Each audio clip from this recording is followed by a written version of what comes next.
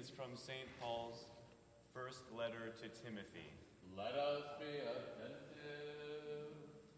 Timothy, my son, this saying is sure and worthy of full acceptance, that Christ Jesus came into the world to save sinners.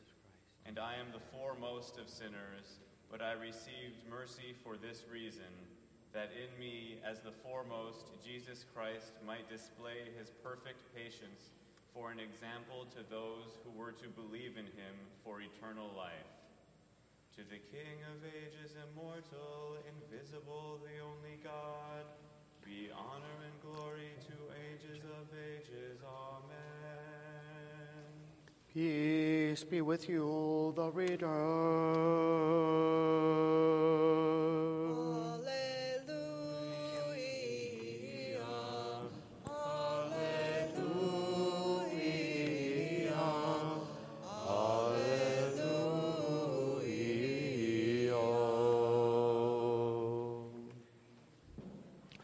Wisdom arise, let us hear the holy gospel. Peace be with you all. And with your spirit. The reading is from the Holy Gospel according to St. Luke. Let us be attentive. Glory to you, O Lord. Glory to you.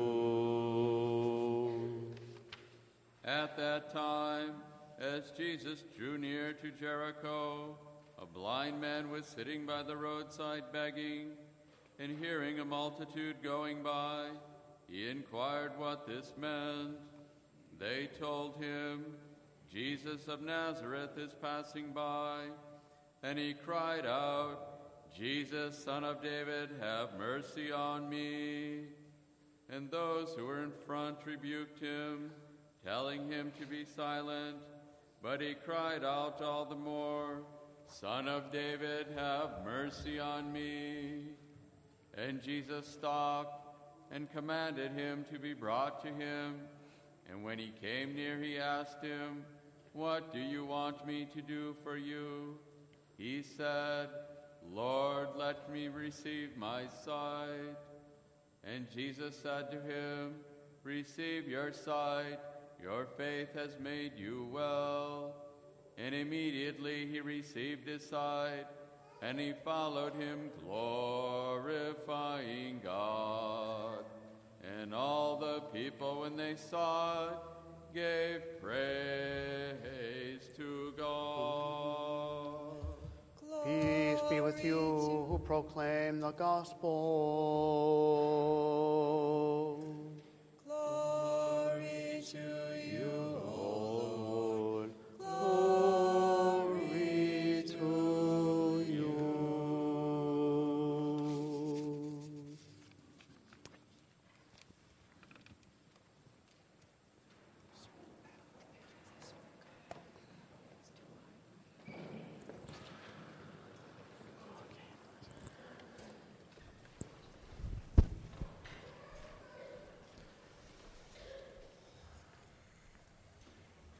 Good morning. During the course of this sermon, I want each of you who can see to close your eyes and keep them closed. I'd like you to keep your eyes closed and try to imagine what it would be like to be blind. For all of us that can see, we can never truly understand what it is like to be blind. But let us try to get a sense of what that might be like. According to biblical scholars, the most common cause of blindness in Jesus' time was trachoma. Trachoma is a disease which begins with an infection of the eye, often caused by flies or other insects. In Jesus' time, poor sanitation and meager diets caused many diseases and afflictions, such as blindness. Blindness was somewhat common in ancient Israel, mentioned scores of times throughout the Old and New Testaments. Today, however, blindness-causing trachoma is easily cured with antibiotics. But blindness from trachoma didn't disappear from the earth with advancements in modern medicine. Although trachoma is almost non-existent in the United States, this is not true of many third world countries. Today, due to poor sanitation and limited access to antibiotics, an estimated 8 million people worldwide have problems with their vision or completely blind due to this easily preventable disease. Trachoma, as do all other diseases, strike without regard to one's life circumstances. The sinful as well as the righteous, adults as well as children, Christians as well as non-Christians are struck by disease, tragedy, and sudden death. We have all seen bad things happen to good people. We look at the suffering and injustice in today's world, and we cannot help but cry out, "Where are you, Jesus, when there's so much needless suffering in the world? Where are you, Jesus? I can't see you." In our gospel lesson this morning, the blind man, too, like us, wanted to see Jesus. Imagine this poor blind man calling after Christ, asking Jesus to heal him. Think of the blind man's predicament in first century Palestine. Unlike today, there was no way to support himself, no help from the government, no dignity in his disability, no technology to help, and to top it off, he was scorned by some as if he deserved his predicament. Notice that the gospel did not say that he was born blind like the man born blind described in the 9th chapter of John. Rather, the blind man in today's gospel of Luke was probably afflicted with blindness later in life, perhaps from trachoma, which was common then, and could remember what it was like to be able to see.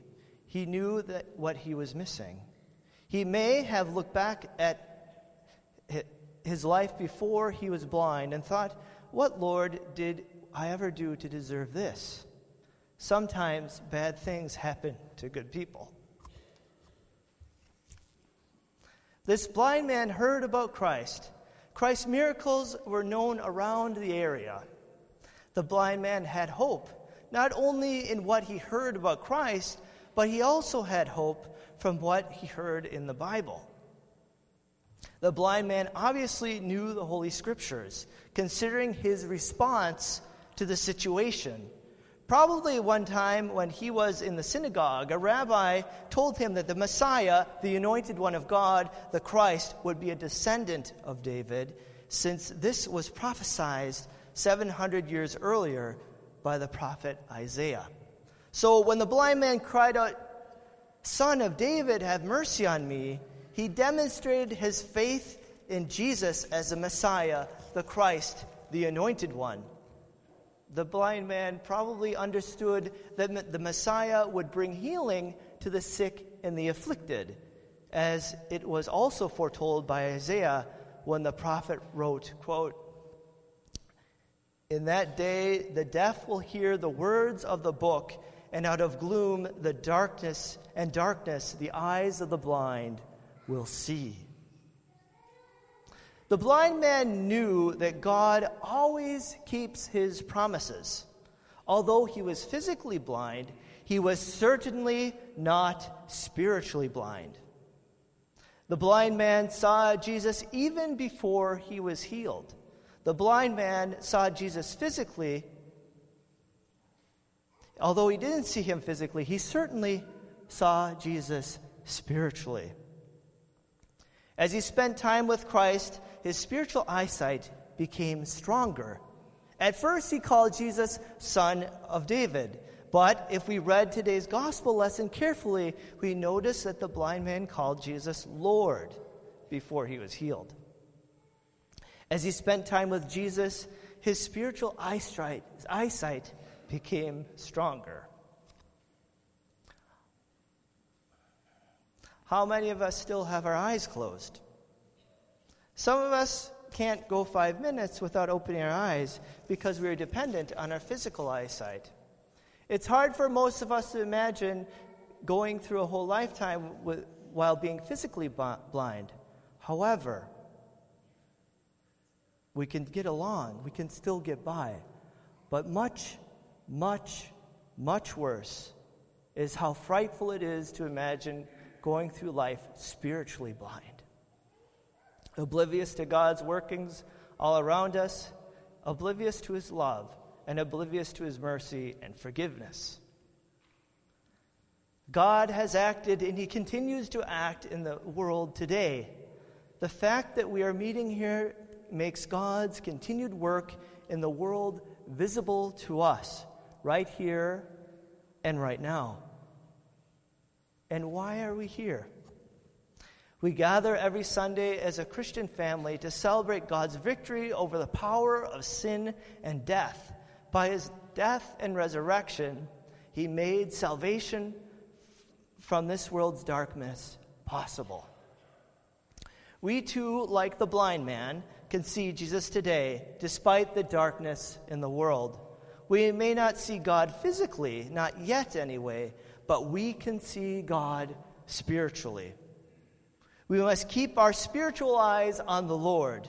Despite the darkness in this world, with its sin, sickness, death, and injustice, we know that God will show his mercy to the poor and the afflicted in the second coming.